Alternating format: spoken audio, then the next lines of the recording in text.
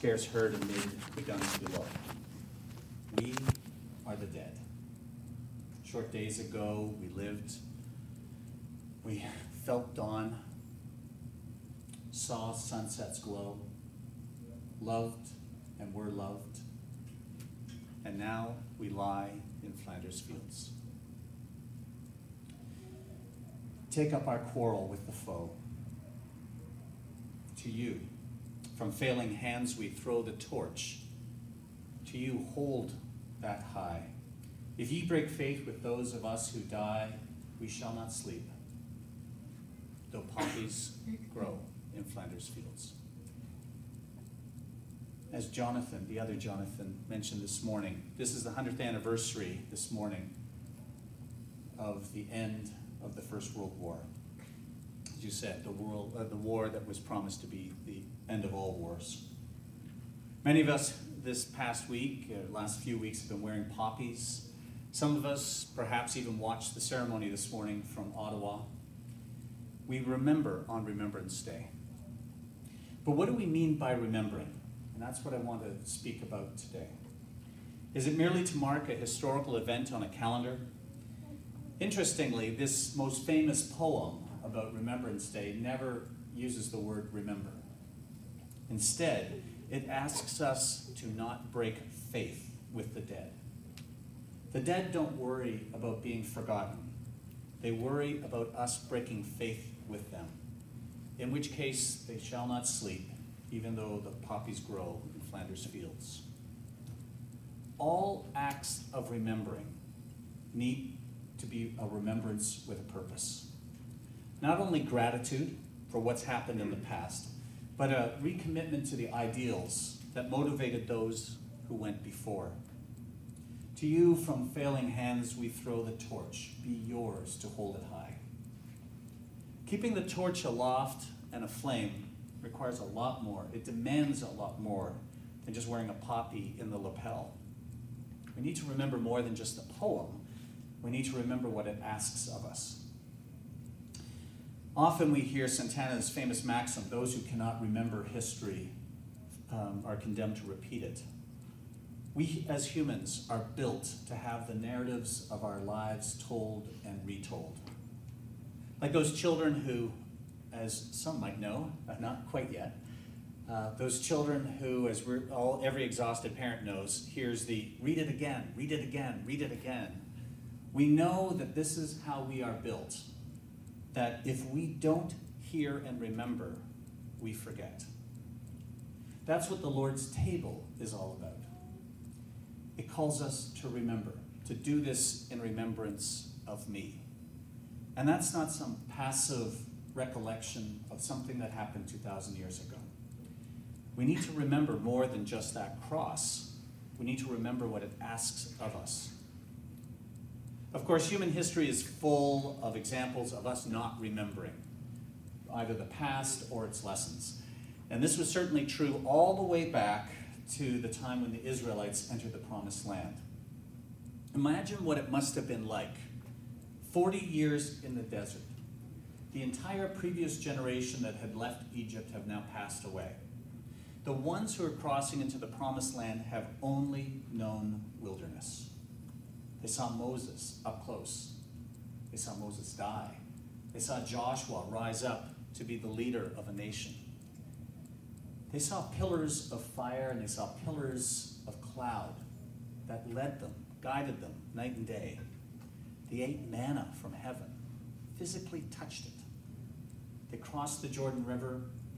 They saw the walls of Jericho fall down, and then they settled into a land of milk and honey. And then what? And that's where we start our reading today, from Judges 2, verses 6 to 13. At this point, all of the fighting is over. Peace, like this morning, has broken out. And Joshua has no more need for an army, no more reason for them to all be together. And here we start. After Joshua had dismissed the Israelites, they went to take possession of the land, each to their own inheritance.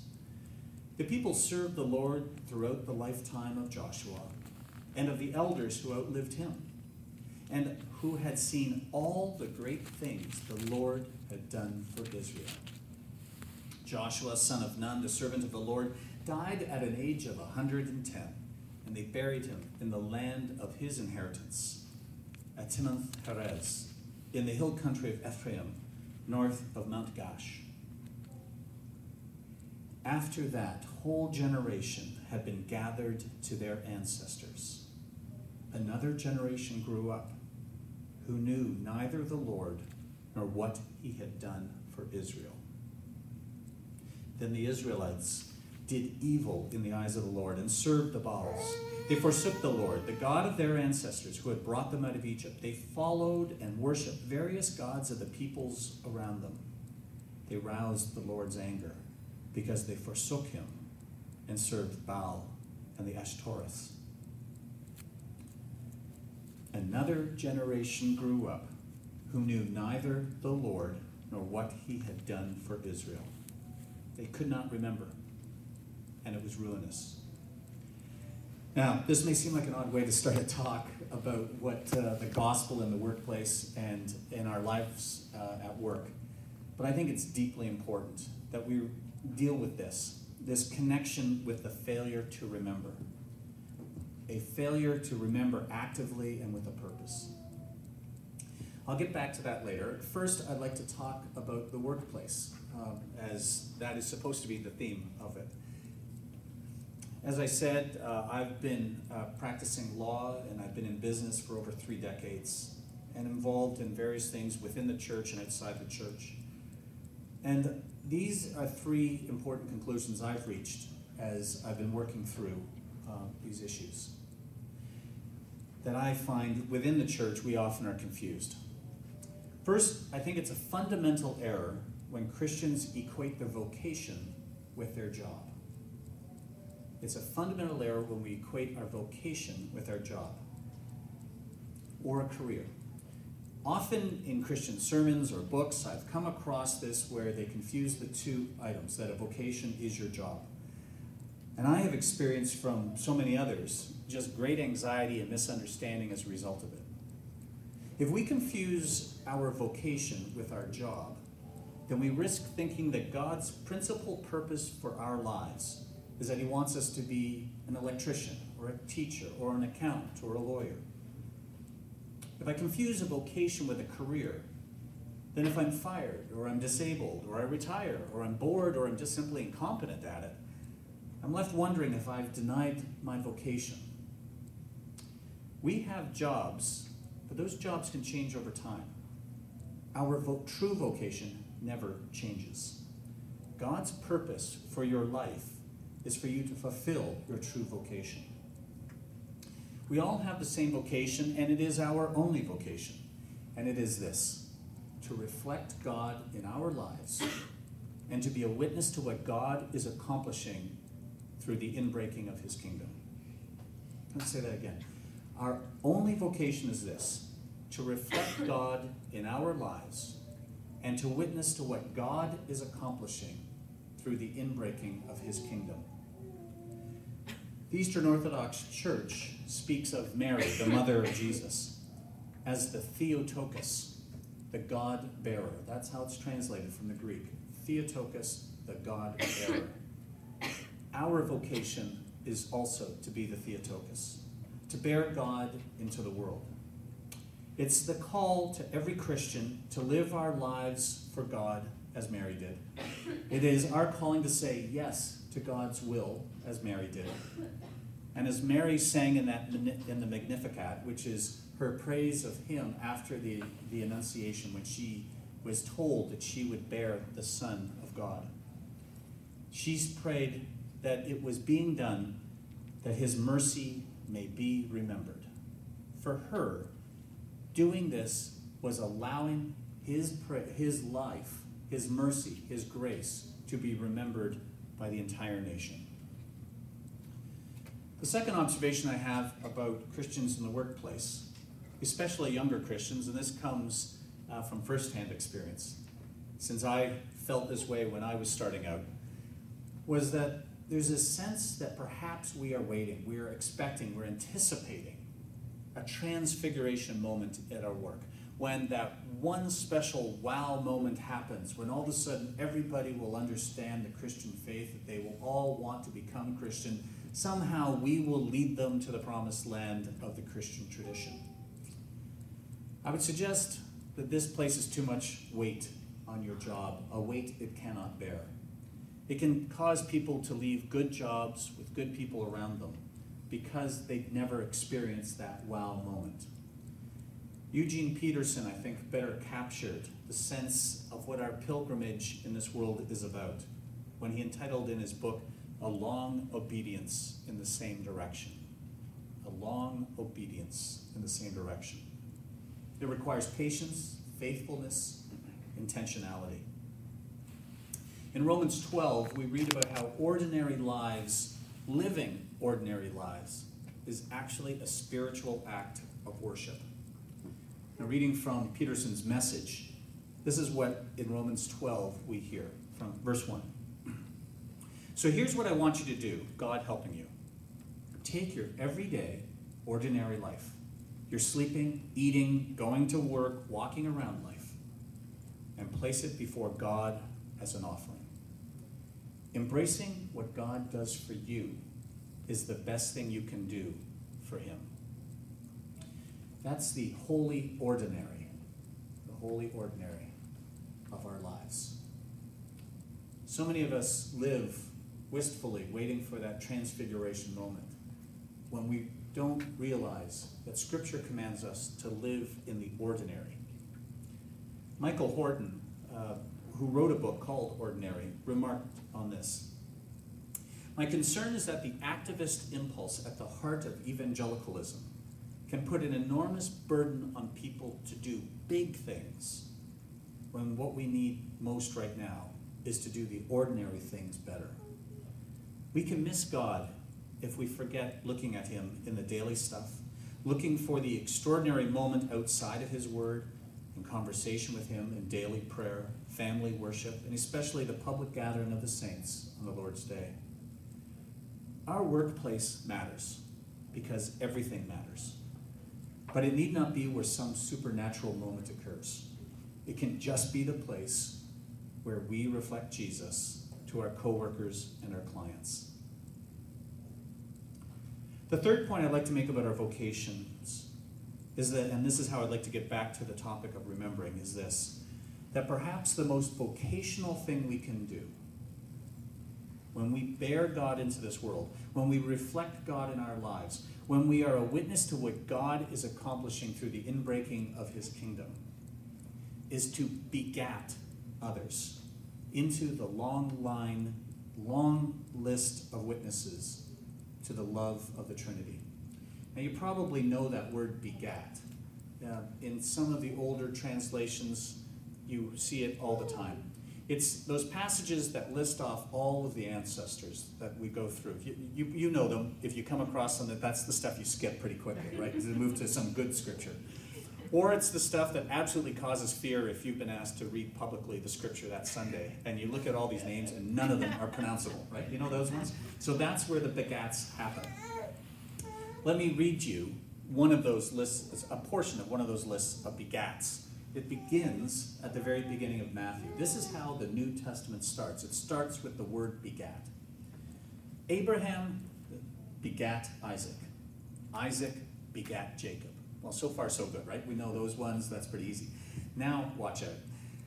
And then Jacob begat Judas and his brethren, and Judas begat Pharez and Zarma the Thamar, and Pharez begat Esrom, Esrom begat Aram, Aram begat Amminadab, and Amminadab begat Naasson, and Naasson begat Salmon, and Salmon begat Booz of Rahab, and Booz begat Obed of Ruth, and Obed begat Jesse, and so on, and so on, and so on. It goes on for quite a long time. Sometimes, at least in my life, and perhaps you've experienced it in yours, you realize I'm not going to be one of those great stars of the Christian faith.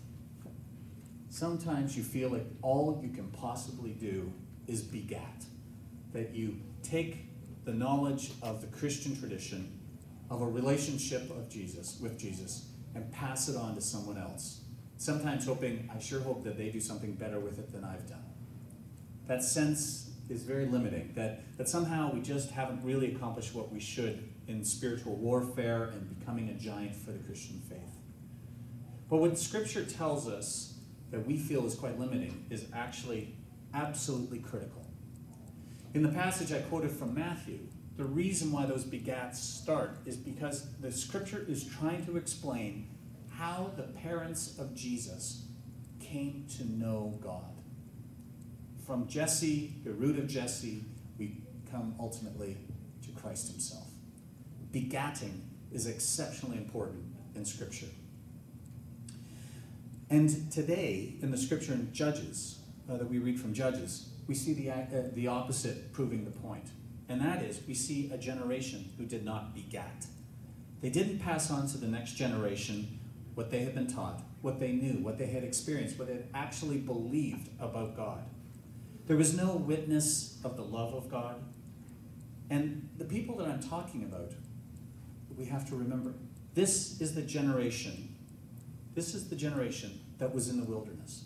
This is the generation that actually saw pillars of fire and followed it at night. It is the generation that actually saw manna on the ground and picked it up and were filled. They experienced miracles each and every day. They saw walls fall down. They saw first Moses and then Joshua rise up. This is the congregation. How is it that they knew what they knew? How is it that they experienced what they experienced and failed to pass it on to the next generation? As we noted about Remembrance Day, our remembering needs to be a remembrance with a purpose. Those Israelites needed to do more than just simply remember Exodus.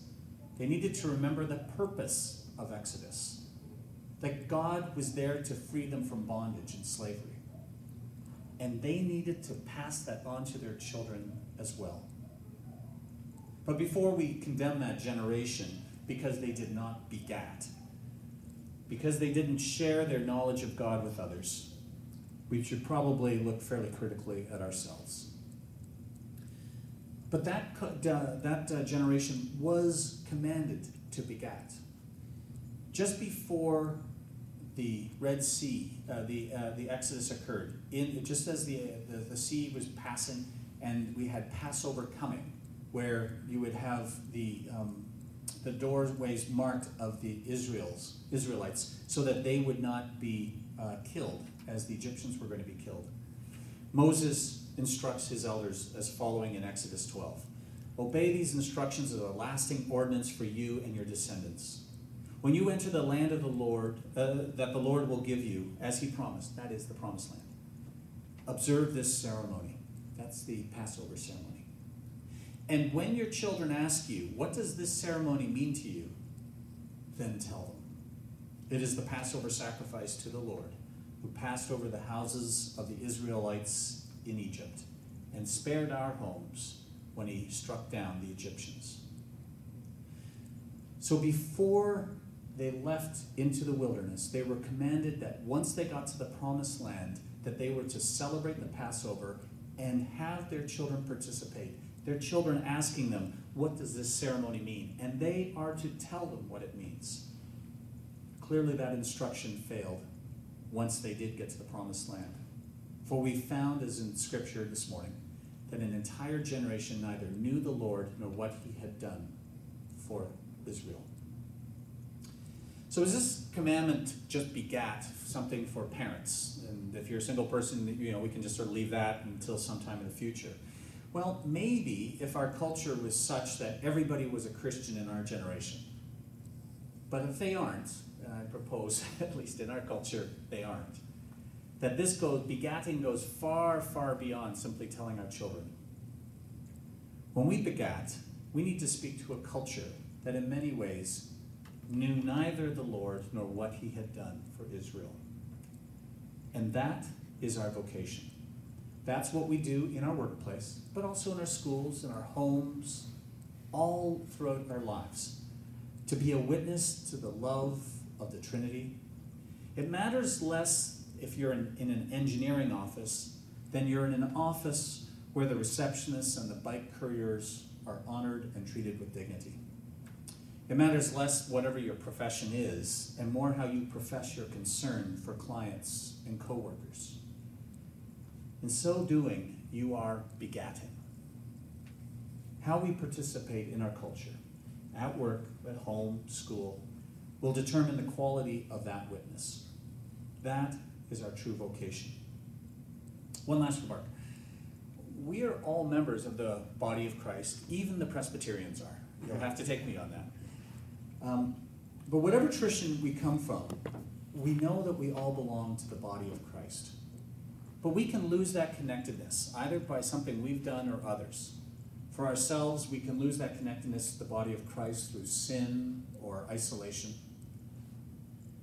But from others, if we aren't begat, we are not introduced to that body of Christ. Remembering is not only a way to recall the past, but it's again a way to re-establish our membership. The word remember cannot just mean just looking to the back, but actually once again joining us as members to the body of Christ. When we remember ourselves back into the body. In communion, in prayer, in worship, in baptism. All remembering has this wonderful benefit of reinforcing our communal membership. May we remember with purpose. May we remember when we begat to others all that the Lord has done. We don't want it said, as it was said in Flanders Fields, if ye break faith with us who die, we shall not sleep. We belong to a cloud of witnesses that for 2,000 years have lived the Christian faith, and they have passed to us the torch. Hold it high. As we remember this well, I want to leave you with some words that you should also remember from Psalm 25. Remember, Lord, your great mercy and love, for they are from old. Do not remember the sins of my youth and my rebellious ways. According to your love, remember me, for you, Lord, are good. Amen. Let us pray.